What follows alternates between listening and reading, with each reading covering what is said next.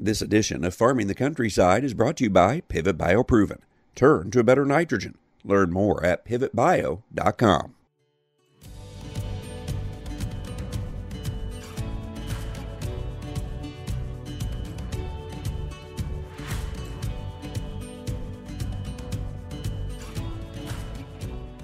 Welcome to Farming the Countryside. I'm Andrew McCrae. Angie Weitzel lives and works on the family farm and manages a small cow-calf herd. She also has spent all of her adult years as a family doctor in rural southwest Missouri. She provides the advice we probably need to hear, but may not want to hear. Here's some thoughts that could have a major impact on the life you live. It's our topic for this week's Farming the Countryside, brought to you by Pivot Bio. When it comes to using nitrogen on my corn, the more predictable, the better. That's why I've used Pivot BioProven 40 on my crops for the past 2 seasons. With Pivot Bio, I know my crops are getting the nitrogen they need, no matter the weather. And now, that same predictability is available right on the corn seed. Pivot BioProven 40 on seed gives growers even more flexibility with their nitrogen plan. Our field demonstrations show an opportunity for a better ROI and a reduction of synthetic nitrogen. Turn to a better nitrogen. Contact your local sales rep to learn more, or go to pivotbio.com.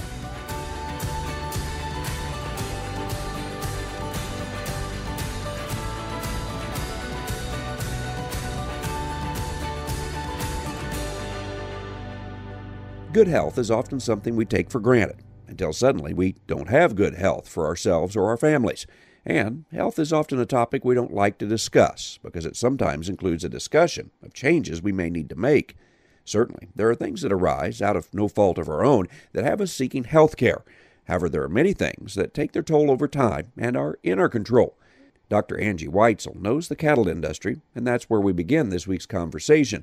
But we then discuss the state of rural health care, and specifically, some of the things we can do to improve our health for many more productive years in agriculture. Angie, we're going to talk about the medical side of things, but you grew up on the farm, still very active in the farm, have a cow-calf operation. I have been driving through southwest Missouri, and it looks not great when you look at these pastures. Just talk about the year you've had and how you've been able to survive, in a sense, in a year that has not produced a lot of rain. It is so dry, Andrew. I mean, things just got dire over the summer. Pasture was just, you couldn't even walk through without being crunchy. It looked like October, November when it was July. And it got a little bit better. We got some rain, and then now we aren't again, and ponds are drying up, and it's getting pretty. I mean, it continues to be a just very stressful time for cattle producers, for sure. Have you personally had to do some things differently as far as reducing the number of cattle or feeding hay quicker, or how's it impacted your operation? I know that, so I have my small hobby farm, but I know that my dad and brother have had to start feeding hay much earlier this year, and just looking at things differently. They cut hay much later than usual. It seems like everybody around here is cutting hay late because worried about having enough to go through the winter, because they couldn't cut hay when they traditionally would when it was just so stinking dry. Yeah. I mean, I tell my patients, and it's true, I was the crazy doctor who was running a sprinkler in my pasture this summer when it got so bad. I mean, it was just, my kids show cattle, and I just felt so horrible for them because they were just walking around in dead grass. So that's just what I did. That's the crazy kind of things we do for our cows, right?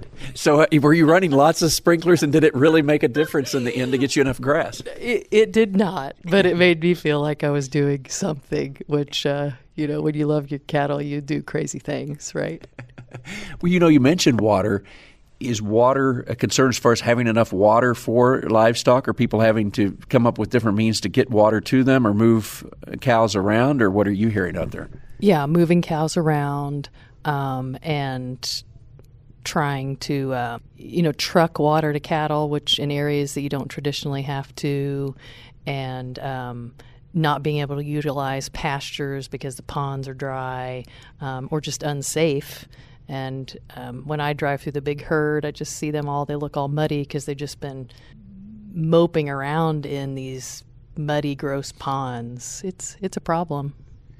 Let's transition from talking a bit about farming, and in this case cattle, to your role as a doctor. You've been in rural health care really since you got your degree from the University of Missouri. You still work with students who are thinking about coming back to rural areas.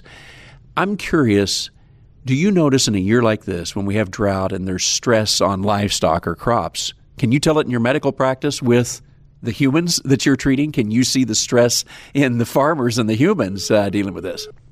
Yes. I mean, cattlemen love their livestock. So when their cattle are under stress, they're under more stress. I mean, their blood pressure is higher. They're not coming in for routine wellness checks. They struggle more with anxiety. I mean, yeah, there definitely is a correlation there, Andrew. I think that it's just been, I mean, this is an obvious thing to say, but we're, coming off a very difficult few years with the pandemic and farmers dealing with all of the price increases and struggles with how we're rebuilding our world post-pandemic and then now having to deal with this instability with water and weather.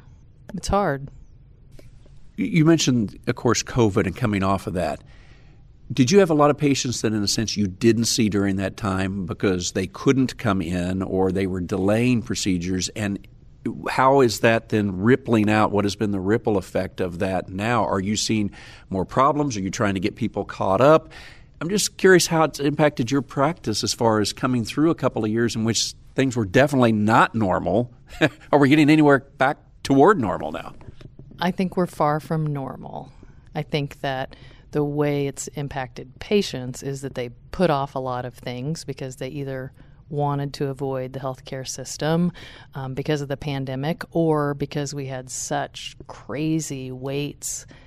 I mean, I used to, Andrew, be able to put in an order for something like a routine mammogram or colonoscopy, and I could, with confidence, know that the patients would get called and it would get scheduled in a timely fashion. And I don't have that confidence any longer because things are taking much longer. The healthcare system's dealing with the same sort of worker shortages as everybody else is dealing with, and so you have the backlog of people who put things off, plus the just amount of just sheer workforce it takes to get all those things rolling again. I think it's going to take a long time to get back to normal in healthcare, and I don't know if we know what normal. I don't know where it's going to land, and I know that all of my colleagues that are primary care doctors, family doctors, specifically rural family doctors, I mean, we are all feeling the pressure of what that's like. And it's, terribly frustrating to us when our patients can't get the care that they need or that we recommend because of these issues that with supply and worker shortage and backlog. So what do you do if you can do anything to combat that? Are you trying to get the message out there, hey, I know it can be a wait, but that doesn't mean we put this off. We've still got to get these things scheduled. Are people, in a sense, not doing some of the things that they should have been doing? And do we need to hear the message, okay, you need to get started again with these things and get back in some sort of routine of getting the checkups and things that I'm supposed to get? Yeah, you need to. And you also can no longer, you have to be a little bit squeakier now, a little bit more persistent as a patient, I think, than you used to be I have seen several patients that I ordered something and then 6 months later they still haven't gotten it done, haven't gotten their colonoscopy, for example. And they say, well, nobody ever called me, so I just assumed you didn't want me to do it, right? And which kind of takes them off the hook because they probably really didn't want to do their colonoscopy anyway. But that's just really hard for me to hear because I want them to stay healthy. And I see so many patients now who haven't had just even like a yearly blood pressure check and, make sure that their lab work is all stable. And I think I can speak for myself. I was more lax during the pandemic of refilling things like blood pressure medicine or cholesterol medicine because I didn't want them to go without it, but not necessarily making them come in. because there was a time where we weren't able to, or certainly not seeing patients the same way that we did pre-COVID. So just getting people back in, saying, please get your routine lab work, get your routine screening tests, get your routine vaccinations, do all the things that you were doing before COVID.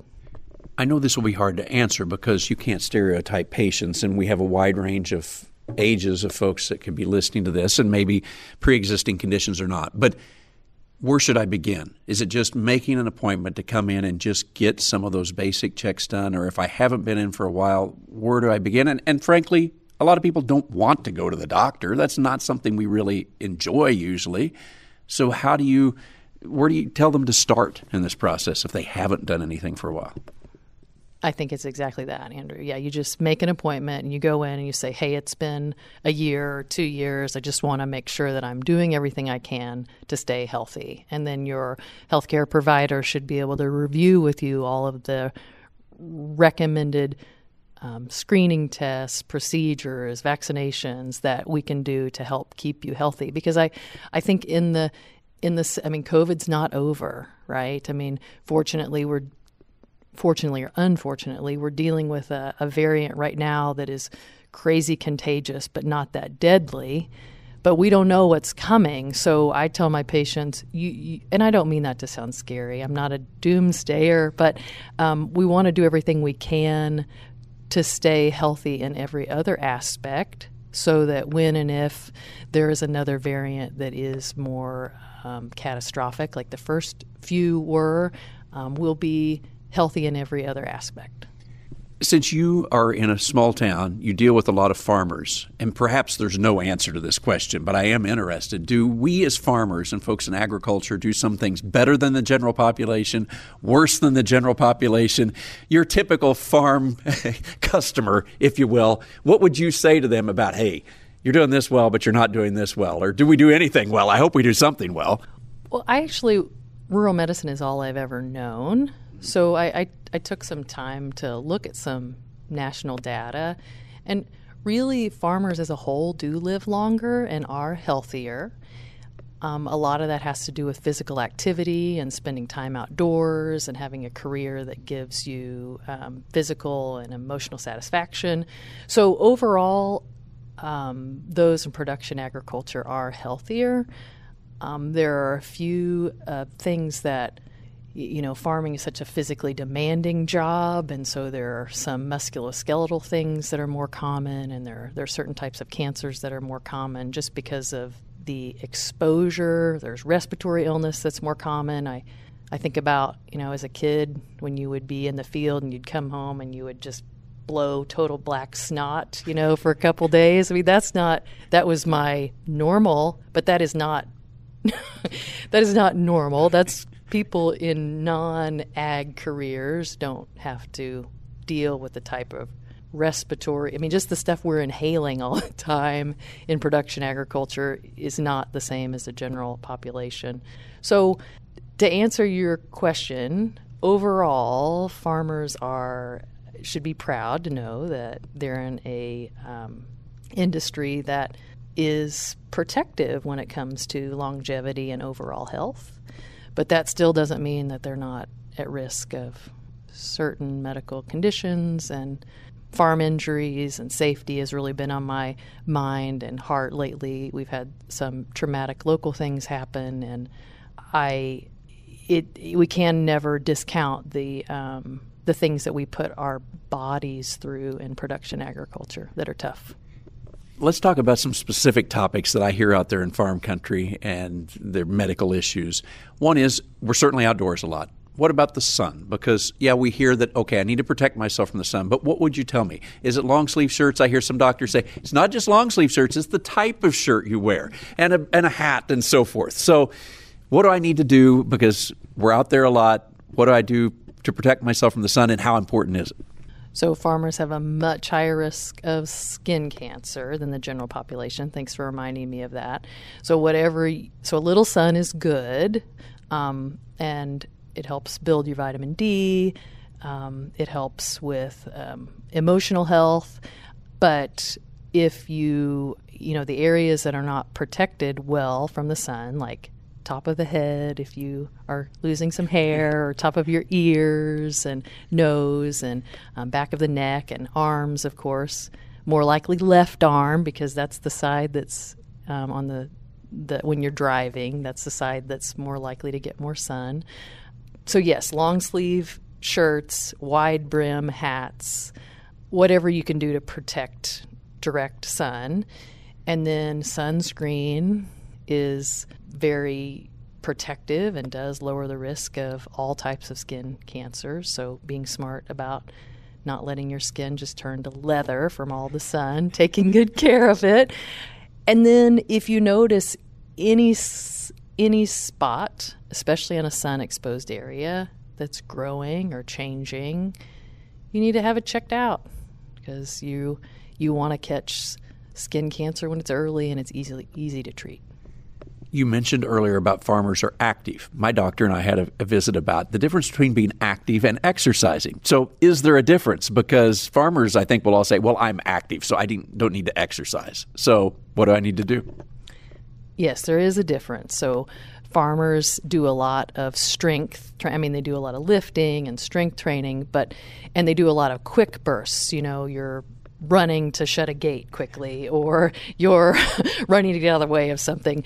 But as far as sustained activity where your heart rate is getting to the point where you can't comfortably breathe or talk, where you can't comfortably talk, so you should be doing that either walking or jogging or swimming or doing anything you love, movement, for at least 30 minutes, 3 times a week, that you can't just comfortably have a conversation through. That's good cardiovascular protection. You're getting your heart rate up.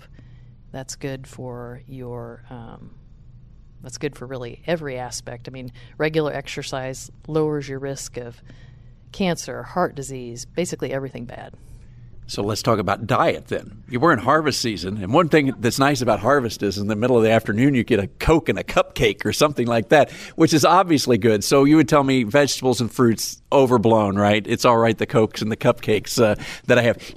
We laugh about this, but diet is a big deal, and I think in harvest season and planting season are 2 times where I think about it the most, because you're moving fast. So in general, what are you going to tell me as far as diet? What should we be thinking about?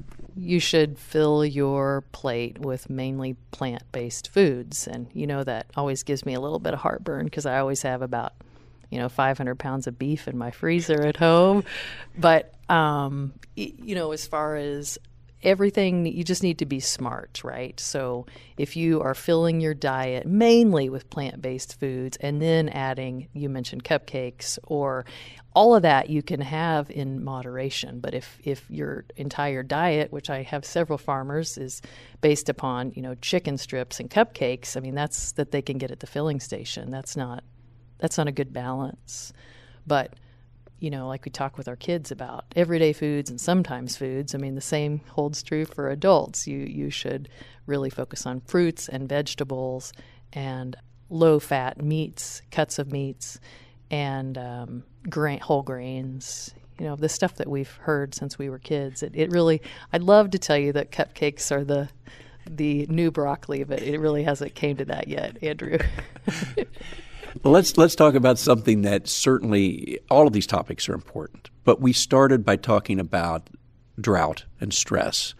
And regardless of the season, stress and mental health is critical in farming. And we hear this brought up time and time again. So in a sense, give me the state of mental health, I guess, in small town and rural America, and then give me some ideas if this is something that I'm personally struggling with, or people I know in my family or friends. How do I get help in these areas? Because I'm sure you deal with it. You see it, I'm sure, in your practice. Yeah, and I'm glad a lot more attention is being paid to it.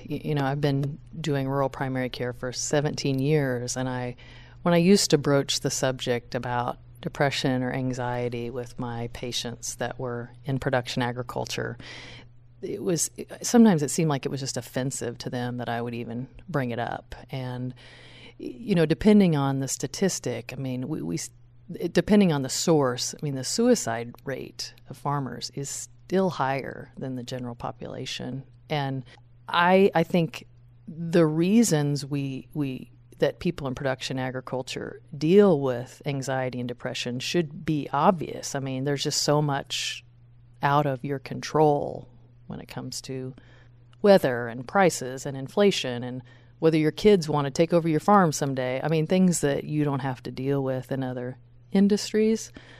But I still think it's hard for people in rural places to get over the stigma of depression and anxiety, that they should be able to pray themselves better, spiritual health is a huge part of people's overall physical health too, and not to downplay the role that prayer plays in the health of an individual. I strongly believe it does improve health, but you can also get help if you are feeling anxious, depressed, sad, and it just has not. I do think it's getting better. The conversations are easier, but I still see so many patients that just refuse to think that they could have a mental illness. You know, they'll take medication for their diabetes or their high blood pressure, but the thought of taking medicine to improve their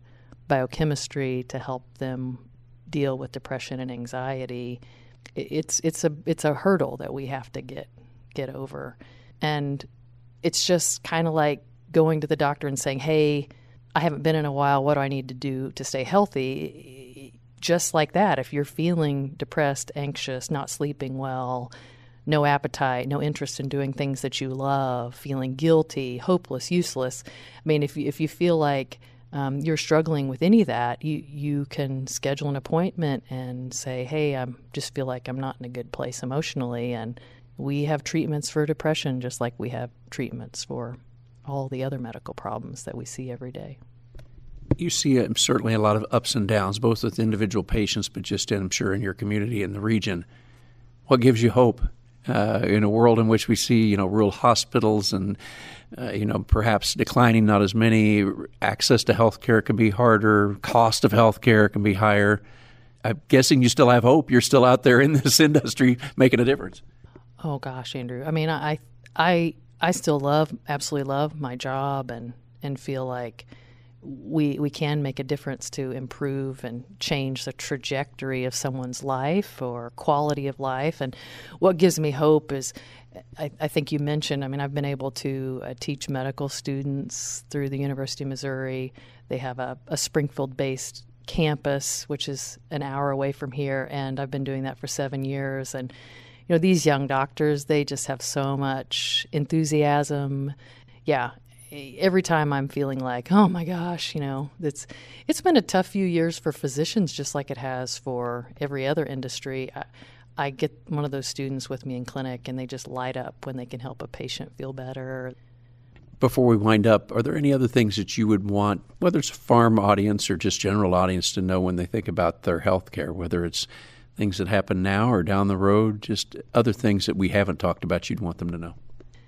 There's so much misinformation, Andrew, out, and I do worry about this kind of general distrust of medicine and science that we've seen happen over the last, 2 to 3 years, maybe even longer than that, and just finding a healthcare provider that you can really trust can help you sort through all of the fact versus fiction and give you good advice about what's good science. Evidence-based medicine is what I will advocate for versus what's opinion or what's trying to make money off of you. I see so many people get taken advantage of by these fix-all programs that they find on the internet, and it's dangerous because if you don't trust your doctor or your healthcare provider and then you read some information that's false, where that leads you, I think, is dangerous. But farmers and cattlemen are smart, and I know that, and they are discerning people and resourceful people. But I have seen just some struggles with really what is good information and what is not. And I think finding somebody that you can trust to help you dig through. I appreciate the time. Always good to visit. Thanks, Andrew, so much. That's it for this week's show. Remember, you can hear all of our shows at farmingthecountryside.com, on many local radio stations, or on your favorite podcast platform. And you can follow Farming the Countryside on Facebook, Instagram, and YouTube as well, where I'm posting pictures and info from our own farm, including pictures and videos from harvest. I'm Andrew McCrae. I'll catch you next time on Farming the Countryside.